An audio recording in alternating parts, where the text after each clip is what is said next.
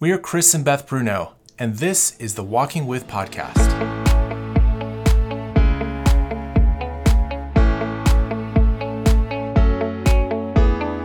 We lead a team of brave and brilliant storywork counselors and coaches around the country, all committed to helping you come alive. Join us as we explore the sacred landscape of the human heart at the intersection of theology, psychology, and ministry.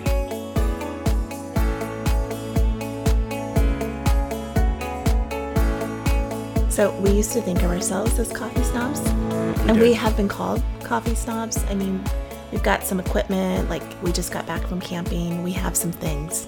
Coffee is important, but I've realized that we are second-class citizens when it comes to the coffee snob world, because there are, coffee roasters who pride themselves in the roast and would call what we prefer burnt. Yes. And look down upon us. So we're kind of second rate when it comes to the coffee world. But I was just remembering, because they're putting in a new Starbucks now, right? Closer to our house. Right up the street. We're so excited. And I actually gasped out loud alone in my car when I saw the sign, and it immediately brought me back to 18 years ago. 18 years ago. 18 years ago. Oh my gosh. Because I was very, very pregnant with Ella. Mm-hmm. And we were in the mall, our nearest kind of shopping center in Turkey, in Istanbul. And we were just walking around, wasting time with our 2-year-old. And we saw the logo for Starbucks from a distance. And I think you and I must have both screamed out loud. I think I can still even feel the little heart flutter. Even looking at your face right now, I can see the excitement, and I can feel the heart flutter of recognizing that symbol in that foreign place. So it was going to be the first Starbucks in the entire country, and it was literally our shopping center. Yes. And we were so over the top excited that we made invitations. Do you remember? We made invitations for opening day. We did. And we sent them to friends in America who we knew would be thrilled for us, and we had a party. We were the first there on opening day. I was very pregnant. I must have been 8 months pregnant. Well, hold on a second. We have to go back a few months, because they were in construction for a while in the mall. And I remember going back and checking on their progress to see if they, how soon they would be opening and all that.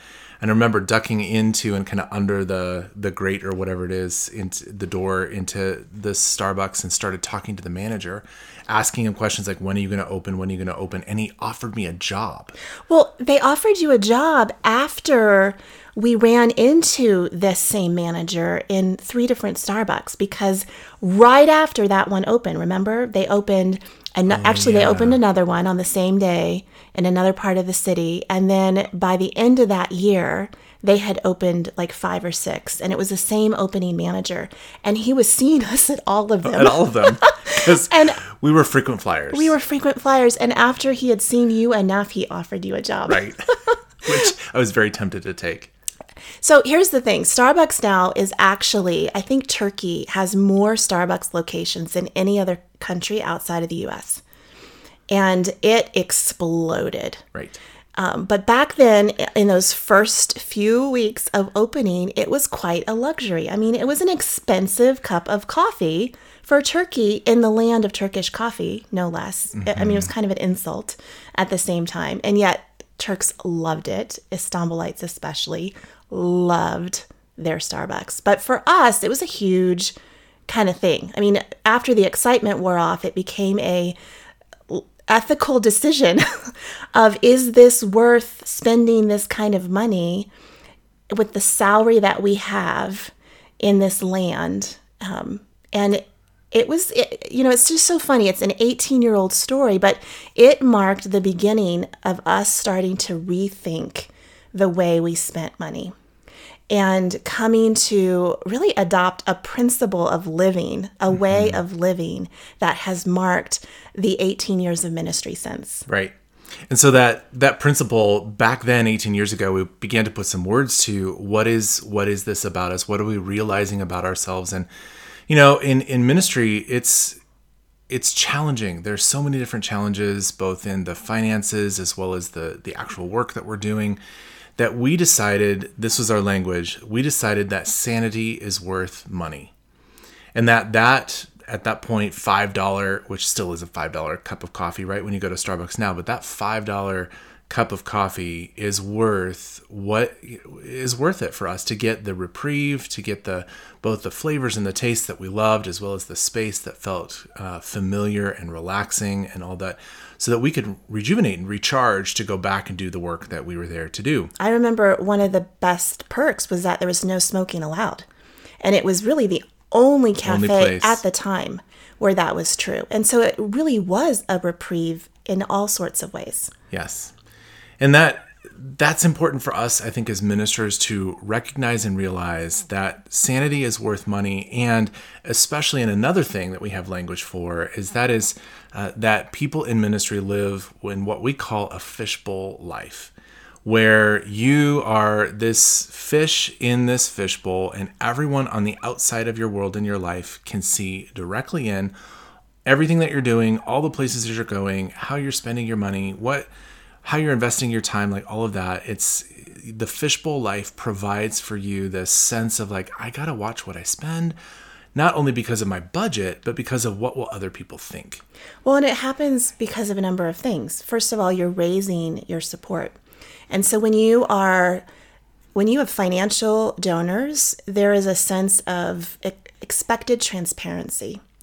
And you might offer as much transparency as any other person would, but when you're in full-time ministry, there's a heightened expectation that like even more of your financial decisions are scrutinized and watched because other people feel like they're contributing to your lifestyle. And there's all of this comparison of, well, I didn't take my family on vacation this summer. How come you're taking your family on vacation and I'm giving you money to do so? Where is that money going? Where are those dollars going?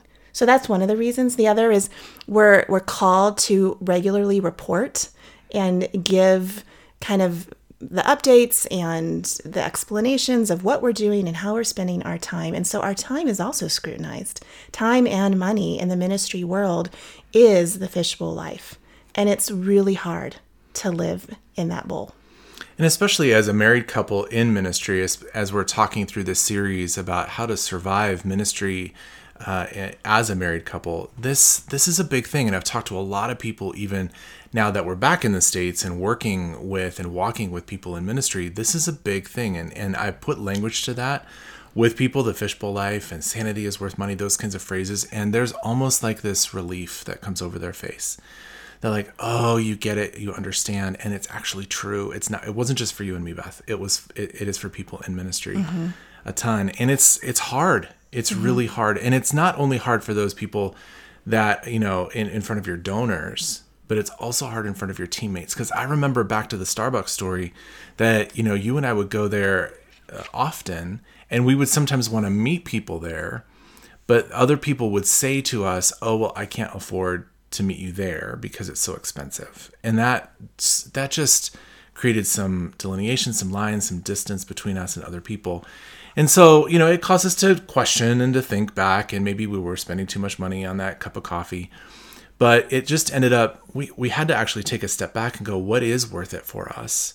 And maybe there are some spaces that we're going to find our own sanity that are going to remain more private. That we're not going to invite everybody into or broadcast that we're there in Starbucks. Like we sent out all those invitations and we had a big party and all that kind of stuff. Well, over time, we slowly started to not invite people into those places because it needed to be more private. We still needed the sanity, but it just became the fishbowl life, just became too hard to rectify. Well, and that year was prior to Facebook and Instagram. And so years ago. It was before this age where everything, like, does something happen if you haven't taken a picture of it and if you haven't posted it? And so I think what we also have come to learn over the years is this other principle of learning how to cultivate a discipline of living a private life in a documented world. And that is what you just said. Like, we're not always sharing and showcasing the choices that we're making, recognizing that what we have decided gives us sanity and helps us do this for the long haul is different than the next person, and that we all spend our time and our money differently. Different things bring us life and rejuvenate our souls. And so learning how to keep those more private in an age of every little detail is documented has truly been a discipline.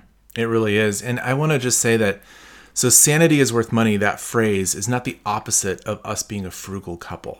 We are a frugal couple, and we actually spend very intentionally and really work hard around our finances. But there are some things that we've decided to invest our money in so that we can receive that sanity or have that space for ourselves, that we don't invest in other things that other people do.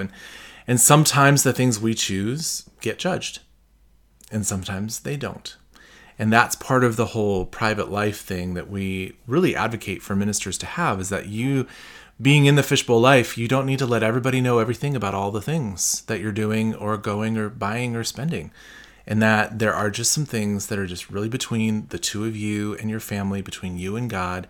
And that there is a generosity in the heart of God towards you as a minister, that he actually wants you to enjoy those kinds of things that will bring you life and bring you sanity, because he's invested in your sanity as well.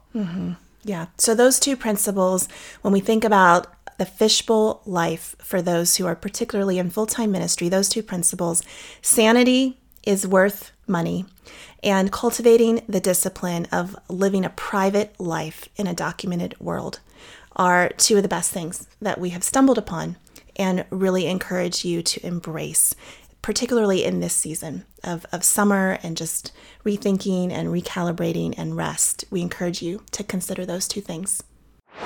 Thanks so much for joining us on the Walking With podcast today. As always, if you are interested in learning more about who we are and the work that we do, you can find links in the show notes to see more about that. And we just want you to have a restful July. This last year and a half through the pandemic has been so burdensome. And now as things open up, we hope that you find rest and that this series helps you do just that. See you same time, same place next week.